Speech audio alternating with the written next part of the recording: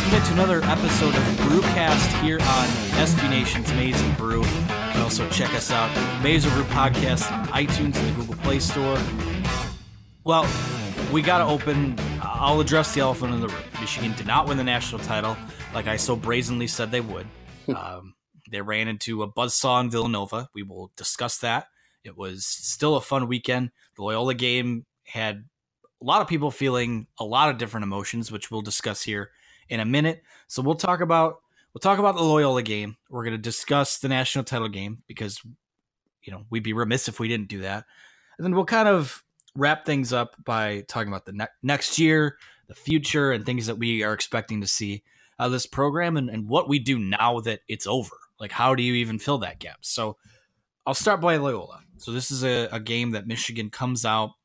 I believe they're down 29-22 at halftime. We're getting good looks. We're playing good defensively, but just was not able to put anything together in the first half. And for reactions to that, I bring in now my co-hosts, Chris Castellani and Luke Giardi. Fellas, before we talk about the games, did you enjoy yourself since we last talked? I did. Yes. I did.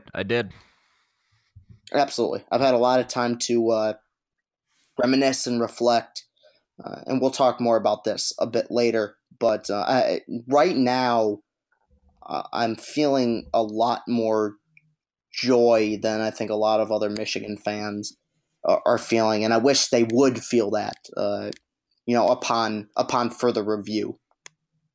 Yeah, it's one of those deals where Monday night was such, at least for me personally, was such a kick in the groin, and we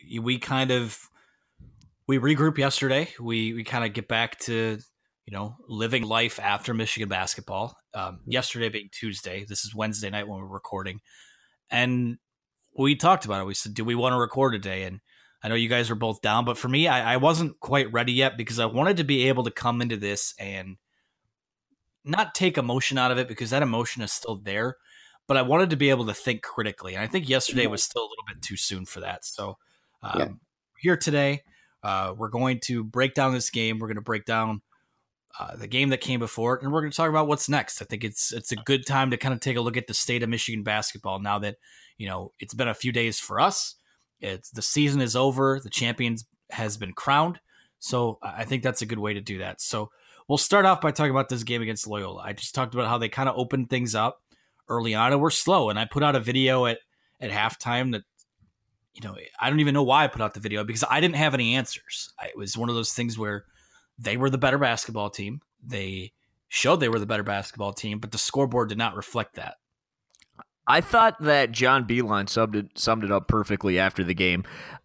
I don't think he's ever had a game where his team had one assist and 8 turnovers in a single half. I don't know if that's ever happened. If it has happened before, I know that it's far and few between, but that was a story. 8 turnovers. Loyola was playing great defense. There's no question about that. But Michigan, I don't know. They came out. I don't know if they were timid, they were tight, anything like that. Maybe Loyola just had a little more energy, but 1 assist, 8 turnovers. That was really the story of that first half. Yeah, I mean, I'm with you. I was worried after the first 10 minutes because I really felt like Loyola looked like shit in the first 10 minutes. They looked scared. They looked wide-eyed. And I felt like after those first 10 minutes when Loyola couldn't hit a thing, I felt like Michigan missed a major opportunity, a major opportunity to take a 10, 15-point lead. I really thought it could have been that much. I think they were up 7 or 8 at one point, but I felt like it should have been more. They missed a lot of open shots, and the last 10 minutes of the first half were just a complete disaster. Open looks, missed shots, and I'm not gonna lie, and part of it's that I'm negative about a lot of stuff. I did not think, even with 10 minutes left in that game, I did not think Michigan was gonna win. They just weren't playing their game. Xavier Simpson, who all year had been a masterful floor general, was turning the ball over every time he touched it. It seemed like it just wasn't their night. And once again, they proved us wrong, mostly due to the fact that we saw a performance by Mo Wagner that's going to live forever in Michigan history as one of the ultimate put the team on my back and I'll carry you performances. Yeah, and the thing about that game too is that it's sort of an inverse for me how I felt about it. My dumbass tweeted out like 5 minutes into that game that this looks like varsity against the JV, because it did look like that. Like Michigan they were the more athletic team. They were better rebounding the ball, and like you said, they had some of those open looks. They just weren't falling. And even when they were down 7, I'll put it this way: there was never a point in that game where I truly felt like they were going to lose. Now, when they came out of the locker room at halftime and sort of went down, went from 7 to 10, I think maybe even Loyola was up by 12 at some point. I was like, oh, this ain't great, but I never doubted that they would win that game, because to me, they were the more talented team. They were at every position. It just wasn't, it was one of those deals that where, maybe even in a lot of ways, kind of how Monday night was, where no matter what you did, that other team was just better at every position than you were. So, and that game was a little more stressful than I expected it to be. But there was at no point did I ever think they were going to lose that game. I don't know at what point it was in the first half, but it was at some point that I realized that Michigan is better at pretty much every position. And that's when I came to the conclusion Michigan was in a no-win situation on Saturday, other than obviously, winning the game and moving on to the national championship. But in terms of perception, Michigan was completely in a no-win situation. It's a team that they should have beat, but it was a team in Loyola who was up 7 at halftime. If Michigan loses that game, I came to the grips that, wow, this would be an all-time letdown. We talked about it on the last show, how much of a letdown it would be. I didn't realize how big of a letdown it was going to be if Michigan were to lose that game until they started playing the game. I was like, man, Michigan is just so much better than these guys. They cannot lose this game. And, thankfully they didn't, because of, what game it kind of just slightly reminded me of. And it's a bit of a stretch, but anytime I have a chance to reference a victory over Michigan State, I'll do it. You guys remember in 2014 when Michigan played Michigan State at home, and I want to say Stauskas had like 0 or 2 or 4 points in the first half, and then Beilein basically told him, look, dude, Queef Dapling's guarding you. You can shoot over him. And he went off in the second half.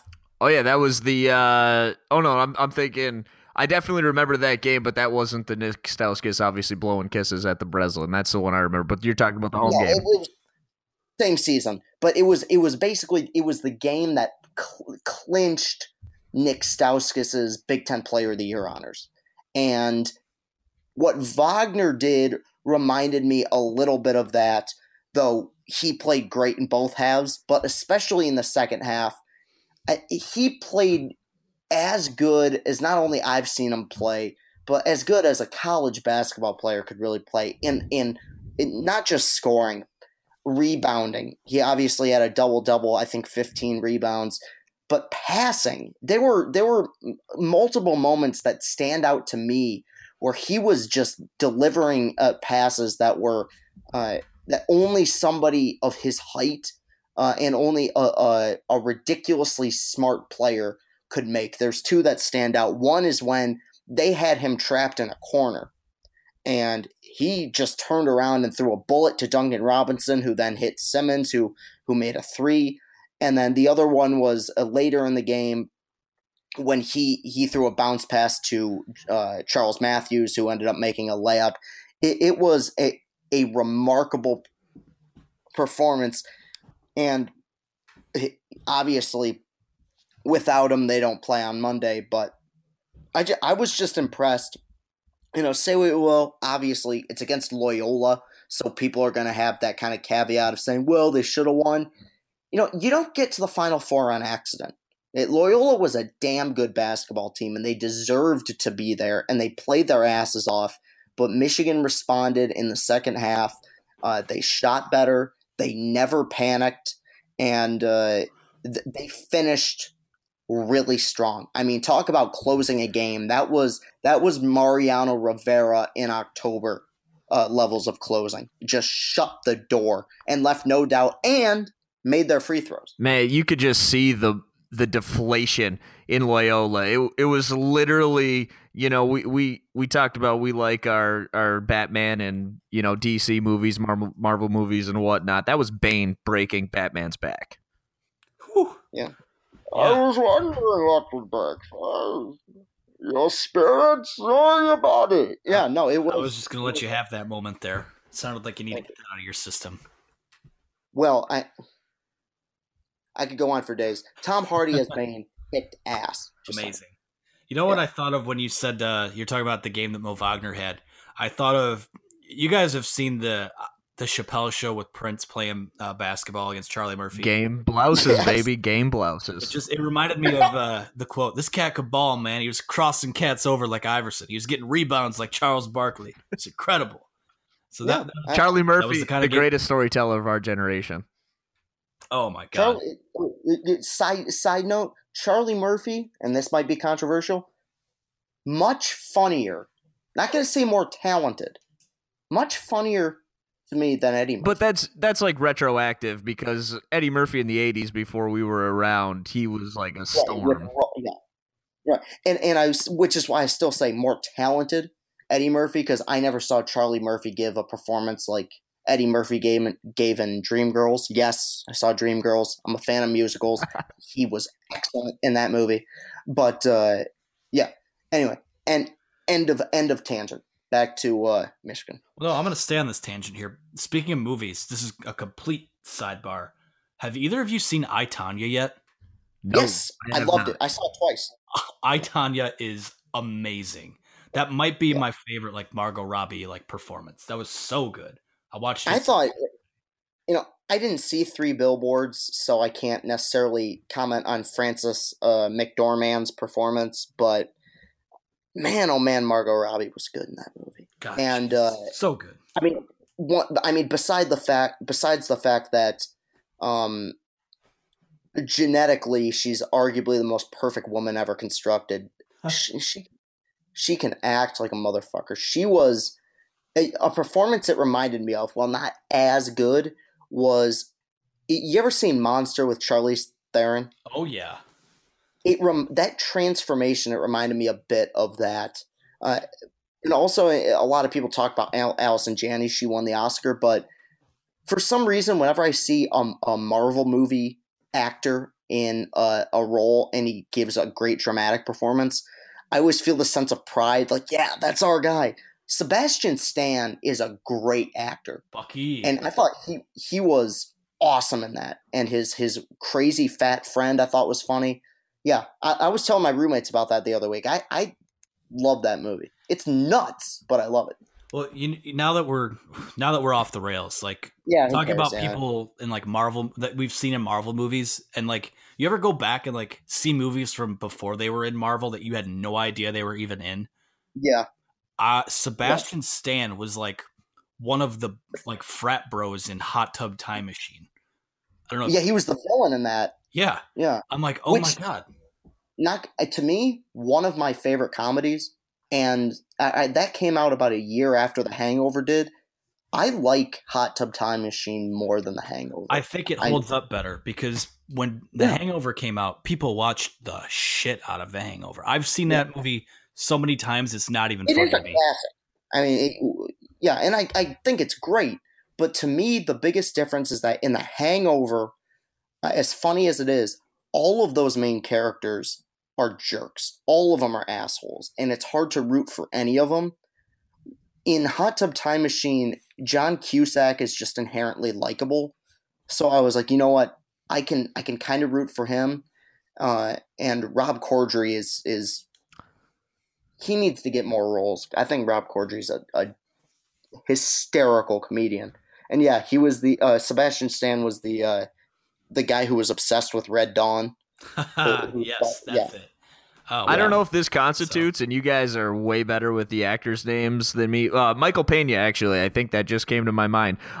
So I don't know if he counts because he's Ant-Man's like best friend, and he's not the main character, obviously. But I was recently watching Gone in 60 Seconds because I love that movie. Nick Cage, Angelina Jolie, there's magical on screen together in that movie.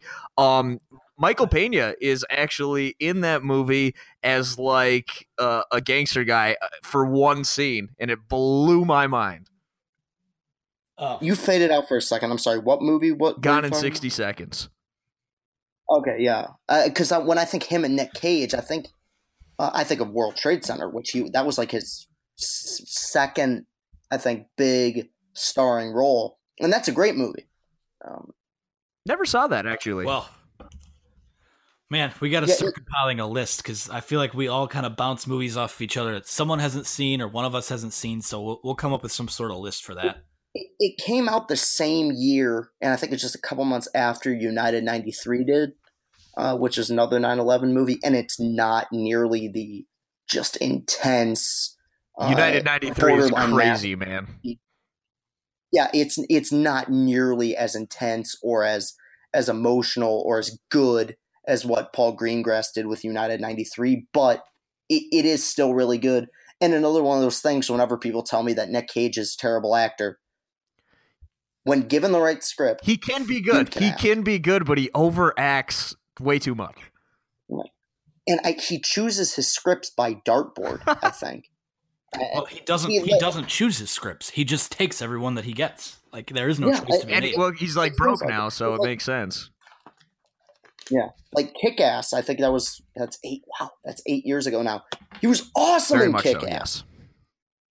And he hasn't done anything since. Well, let me say this: if people listening to this, I'm sorry, but if this hasn't been enjoyable for you, where we're about to go next probably won't be any more enjoyable. Probably will be a whole lot less enjoyable.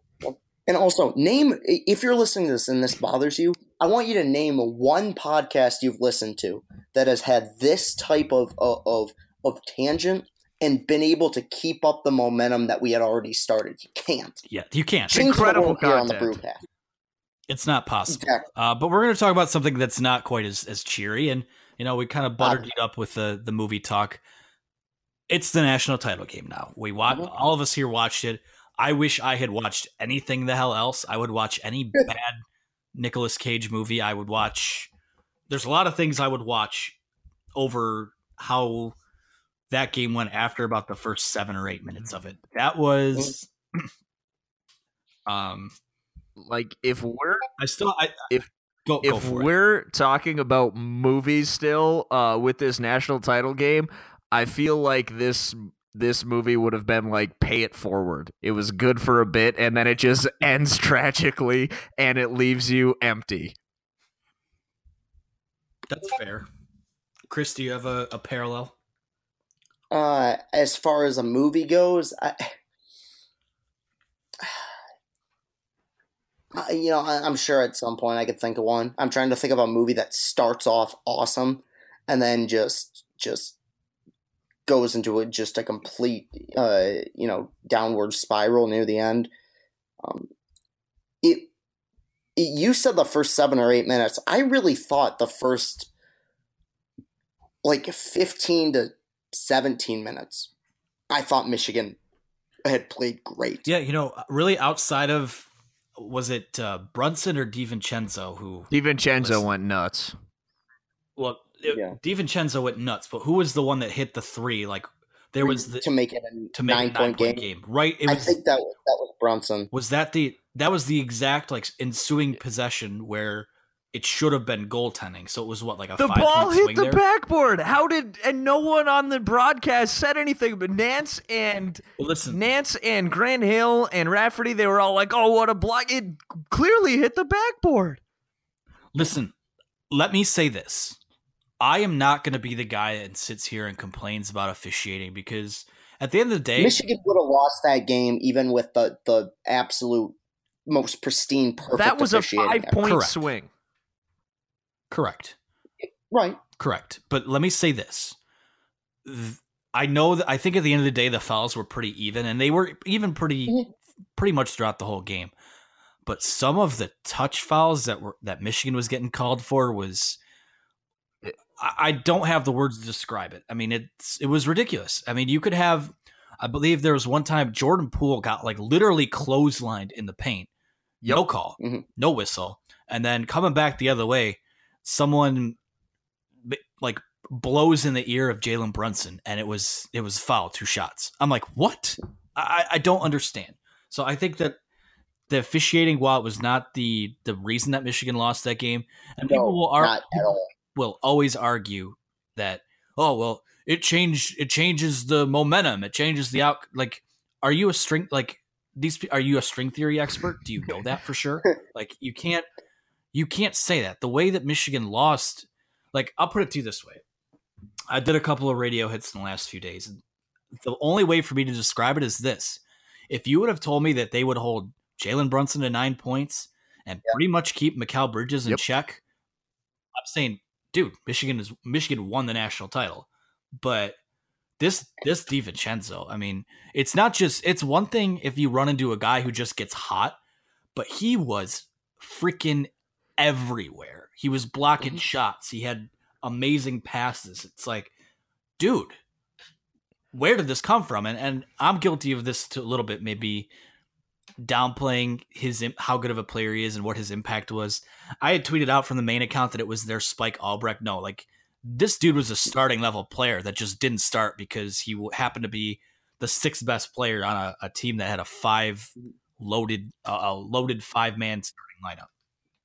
It was Luke Hancock times 10.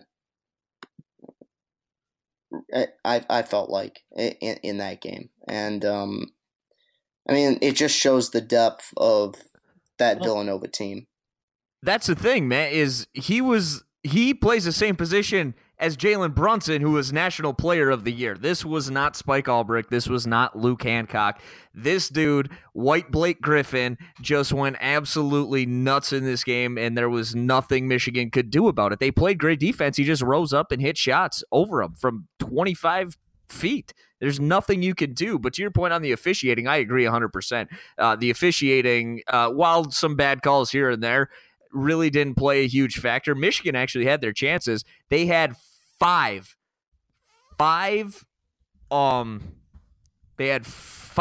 missed opportunities on and ones where they had layups. The ball almost goes in and it rolls out. If they convert those, and Charles Matthews actually had 2 of them, and he ended up going 0 for 4 from the free throw line in those instances. So you talk about points taken off the board just by Michigan there. I mean, that's just how it goes. Guys, is it troubling to either of you at all that in what ended up we kept saying, for the 5 games in the tournament, Michigan hasn't played that well. Villanova played out of its mind against Kansas. Water's gonna find its level in this game. But is it troubling to you now that we watched the whole tournament run? 5 out of the 6 games, you can honestly say Michigan did not play very well. Was that troubling to you at all?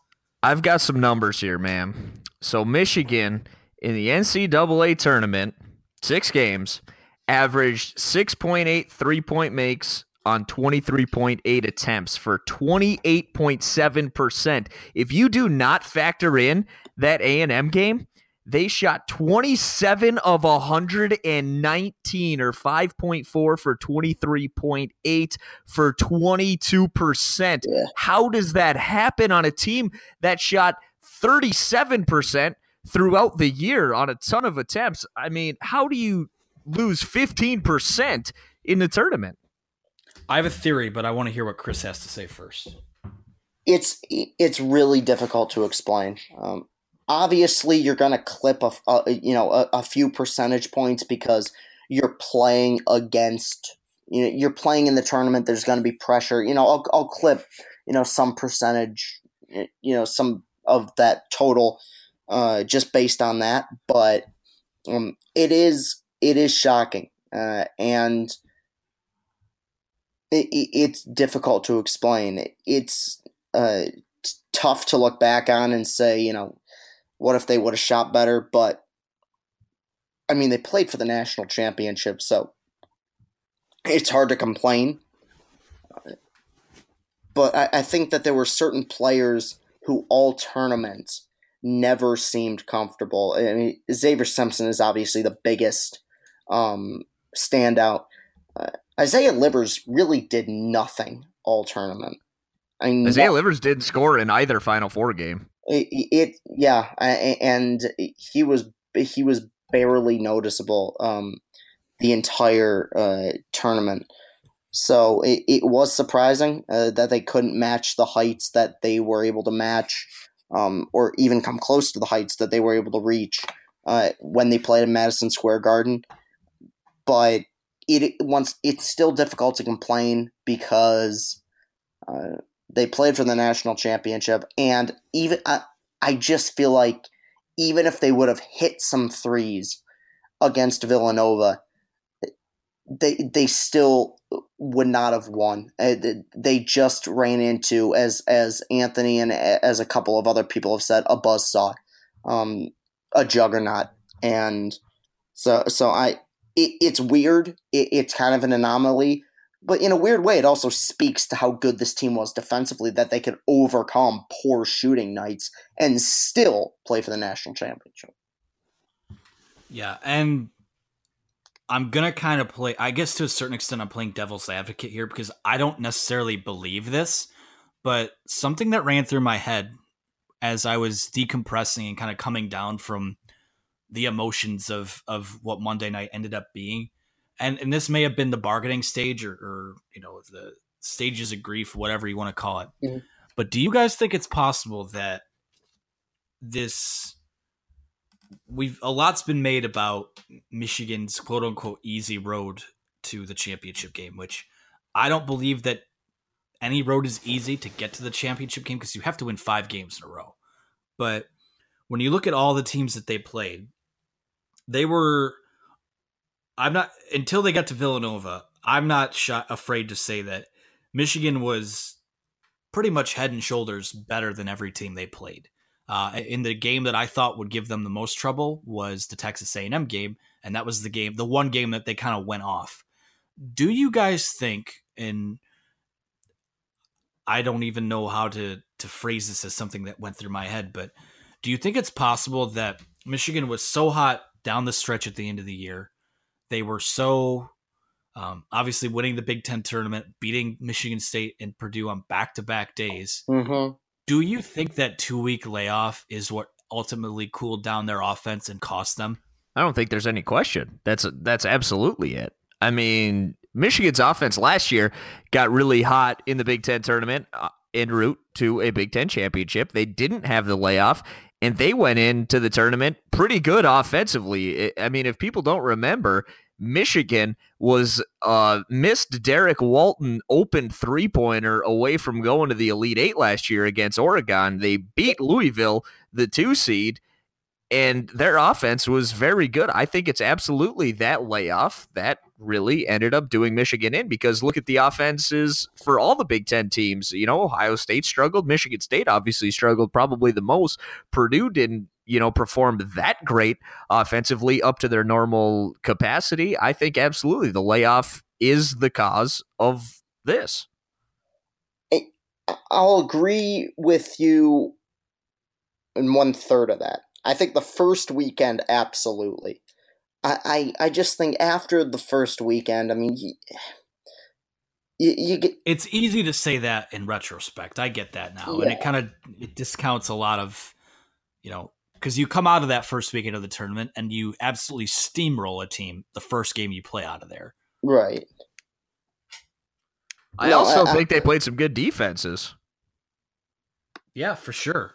Like I said, if you want to, the Florida State game to me wasn't necessarily them missing shots. It was more a case of you played a team that was built to give you problems, that was long and athletic and things like that. So, it wasn't really until, I think they left a lot of points on the floor against Loyola for whatever reason. And then against Villanova, I was telling people, I don't think getting into a shootout with them was going to be the best idea, but if you were going to keep up with them at all, you better make those shots, and they just didn't. Right. And this is going to sound, especially coming from me, like the most pussify dweeby thing that I could possibly say, but maybe it's because it's only been 2 days. It's really hard for me to criticize this team at all because of where things ended. Yeah, they got steamrolled by a much better team in the national championship, and I still I can't get that out of my head of how amazing that was. So it's hard for me to be super objective in that particular case. There were a lot of things that this team did wrong, but the ultimate thing that they had to do right, which is beat the team that they were playing, they did right for 14 consecutive games and made it to the national championship. So this is one of those rare moments in which I'm actually the optimist. Yeah, and I had done the blog, kind of the day of leading up to the game and through the game blog on the site. And, I think it somewhere just around coming out of the end of the half was probably the lowest point because you go, okay, at least they're only, all things considered, they're only down 9. You go on a nice little run here the first 4 or 5 minutes, you're right back in this game. And then it went the opposite way. The lead extended. For Villanova. And I think that was probably the lowest point of the night. And then once you got over that initial blow, and I wrote this, I want to grab the exact quote. Way to be prepared. 10:43 great radio. 10:43 p.m. Just choked on water and survived. This night is the worst. So that was probably the low point. 11 p.m. Totally sucks waiting all day and talking yourself into a win only to get kicked square in the groin. I tweeted from the main handle at 11:06. One day Michigan will be on the positive end of these games, but did you also know the sun is going to explode one day and we're all going to die? Eat at Arby's. And then around 11:14, said numbness sets in, no anger, no sadness, just want this to be over. I imagine most folks felt this earlier than I. And I followed that up. Well, I followed up with 2 more things that I'll really kind of recap here. I said 11:17 p.m. As I sit here, Michigan's down 69-50. It doesn't feel like a magical run that got extinguished. Most of this group will be back next year. They're going to be a factor again. And who knows? They may end up being next year's Villanova if a guy like Wagner comes back and Matthews comes back. And you add some of these guys that they're going to add, who knows? And at 11:28, it was probably about, I want to say a minute and a half to 2 minutes left. I said, I turned the game off. I don't want to hear Jim Nantz's stupid end of the game phrase that he's rehearsed for weeks. I don't want to see the confetti. I don't want to see Michigan walk off the floor with their heads hung low. I think that would hurt more than the game did. And that's kind of where I left off. And that was my springboard into Tuesday, and I kind of decompressed from that. And I guess my takeaway from all of this is that I know on the last show I said I picked Michigan to win the national title. I did it weeks, and the reason I stuck to that is because I picked them to do it a few weeks ago. But as I sat there, it didn't. This wasn't a choke. This wasn't like losing to Michigan State in the rain this past year. This wasn't like, the JT was short game for football. This was a game where, honestly, they had no business winning that game. And outside of a good open to the game, they were never really seriously, it never really felt like they were going to win. So that's kind of where I'm at with all of it. It sucks. It's sad. You wanted to see that it wasn't a dream season, because I feel like when you say dream season, the connotation there is that it's not going to happen again, and then you didn't deserve to be there. This team won 16 straight games. They deserve to be there.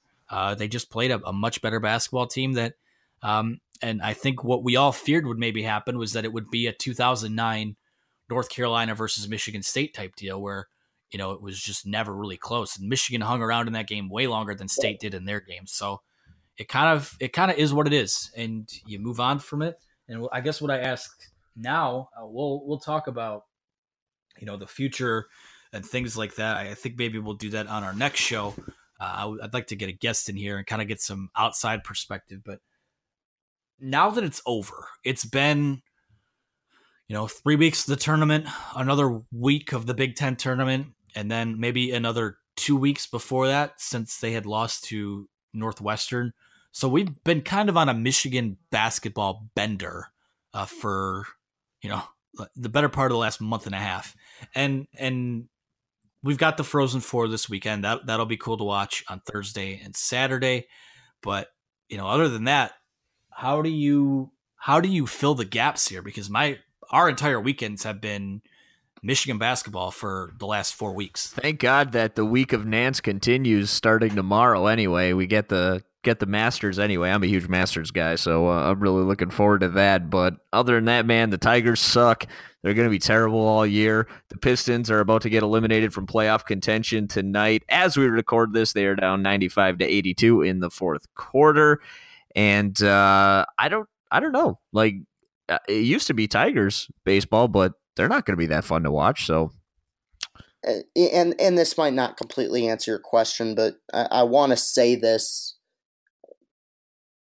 because I don't know, maybe it's just because I like hearing the sound of my own voice, but I am an incredibly sensitive person. I don't know if it's not to get too personal or bring the show down. I don't know if it's because I've grown up with depression or what, but I cry very easily. And I watched the whole game. I watched until after Jim Nance did his pre-rehearsed call. I did watch the confetti, and I cried. Not because they lost, because they did lose to a better team. And I think we can all agree that Villanova does a great job of representing themselves in the best way possible. Jay Wright just seems like a cool guy and a great coach, and they deserved it. But I thought about this season as a whole. Michigan, realistically could have played 41 games this year. They played all of them. They played every single one. And I'm not going to mimic what I talked about on my video on Twitter. I'll just say that you brought up a dream season. To me, there's a lot of different ways to define a dream season. But to me, it was a dream season in certain ways because part of what makes a dream season is the unpredictability and coming out of nowhere. This team had the year that Purdue and Michigan State thought that they would have. And I look back at all of the memories, beating every team in the Big Ten, beating up on MSU twice, winning the Big Ten tournament, Jordan Poole's shot against Houston, making it to the Final Four, making it to the national championship. This was beyond special. And I just feel I've been reflecting on it a lot, and I feel a need to say this because I know that losing against Villanova hurts a lot. It hurts me. To quote Moneyball, I hate losing a hell of a lot more than I love winning. But thinking back on what this team did this season, there was a certain amount of magic to it. And it solidified John Beilein as one of the greatest coaches that this university's ever had.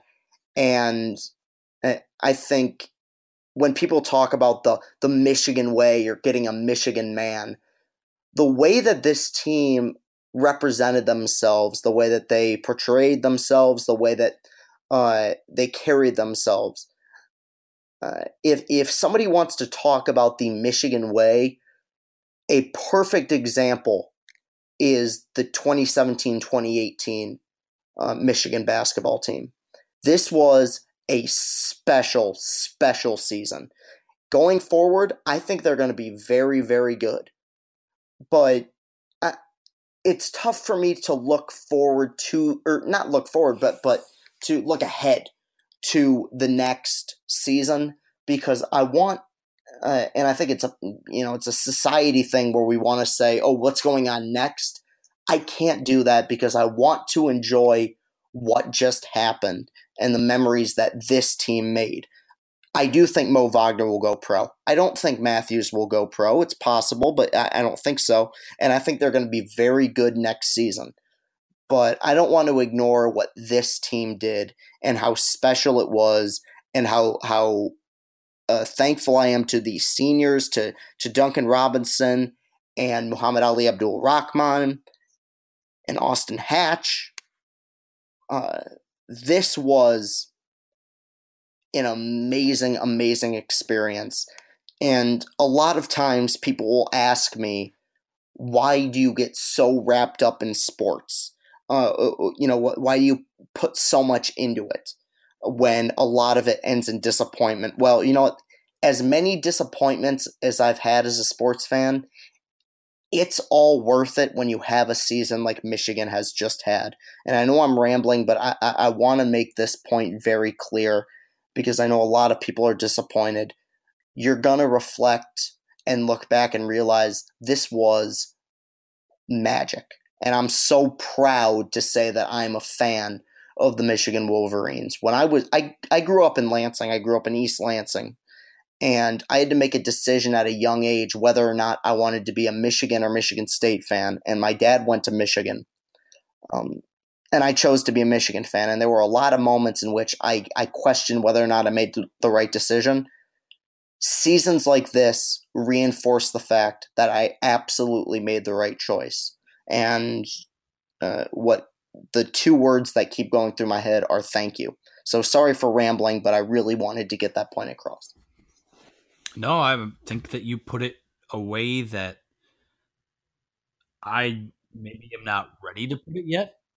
I think it's still kind of fresh on my end, but I don't disagree with anything that you said.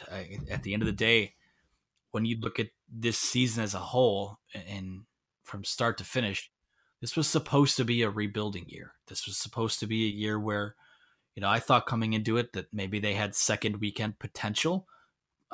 But when you look at just the way everything went, the glimpses that we saw when everything started to come together, it was a pretty special picture, painted by a pretty special guy in John Beilein, and what ended up being a couple of home run hires with the assistant coaches from Illinois. That's going to go overlooked, but they did an unbelievable job this year. Yeah, and when I look at the things that made them good this year, I don't think that this team is not done yet. I think they have a chance to be back next year with Mo Wagner or not. And I just, it's one of those deals where it sucks. And one of these days, good things will happen. I mean, not that this was a bad thing that happened in Michigan, but I can't think of a fan base and a program that deserves more good fortune than Michigan basketball and Michigan football. And I was hoping that, I think maybe the biggest reason I was hoping that they would close the deal would be to, as I wrote it, it would be not a franchise, a program changing national title. I felt like and it still may be a program changing type of deal. I think it is. I still think it is. Yeah, wiping the stench of, and I'll call it a stench, the stench of the Fab Five era out, and kind of having. Listen, I'll put it to you this way: if there's a Mount Rushmore of Michigan sports, and you're throwing, Fritz Chrysler up there, Fielding Yost, Bo Schembechler, John Beilein, for what he's done in his now 10 plus years at Michigan, agreed, deserves to be as beloved, if not more, than any of those guys. Maybe not the guys that kind of laid the foundation, but this may be a topic for another day. But if we're talking about the more accomplished coach, the guy that meant, I don't want to say meant more to the university, because Bo Schembechler is very much the heart and soul of that entire athletics program. Beilein's the heart and soul of Michigan right now to me. Yeah, that's fine. John Beilein has accomplished more than Bo Schembechler ever did, and I don't think that's a hot take to say that. So, proud to have been able to follow along this year. I had the fortune of being able to cover a few of those games live. Chris, the first time I met you in person was at a Michigan basketball game. Right. So it's one of those deals where there's a lot of things about this year that I'll never forget. And whereas the 2013 team, I think we knew they'd be pretty good. Yeah. But this year that kind of came out of nowhere. And, to be able to experience that, to watch a team, here's a novel concept, to watch a young team get better from start to finish. Would love to see more of that on the football side of things and see it, a young group maximize its talent. But preaching to the choir. And we will save our spring football for next week. Next week's show, we'll be kind of leading into the spring game, which I cannot believe is already a week from Saturday. It's crazy to me. Jesus. Feels like it's been a quiet off season for Michigan football, and on our next show, I'll explain more why I think that's a good thing for them. But I think that's going to do it for us here. A little bit shorter of an episode today. Still kind of coming down off of basketball. Mm-hmm. I know, I would have loved to get some hockey talk in there, but it's been such a ride with the basketball team that I think they deserve their own spotlight today. And who knows? Michigan hockey maybe goes out, wins a few games this weekend. Talk a national title for them next week, which would be pretty cool to do. So I want to thank everyone for listening. You guys know where to find us on Twitter at Brewcast Show, at Maize and Brew. You can follow Chris at Castellani2014. You can follow Luke at Luke Giardi. Check out our shows on Maize and Brew Podcast on iTunes and the Google Play Store. Subscribe, leave a review, give us all the feedback in the world. Again, I cannot stress this enough. This is a show for you, and we want to deliver what you want to hear. So maybe sometimes what you want to hear isn't going to be movie talk, but I think at the end of the day, what you want and what we're going to strive to give you is the most genuine reactions and analysis to whatever we talk about. So I want to thank you for your support. Fellas, I want to thank you again for another good session here. Absolutely. We'll talk next time.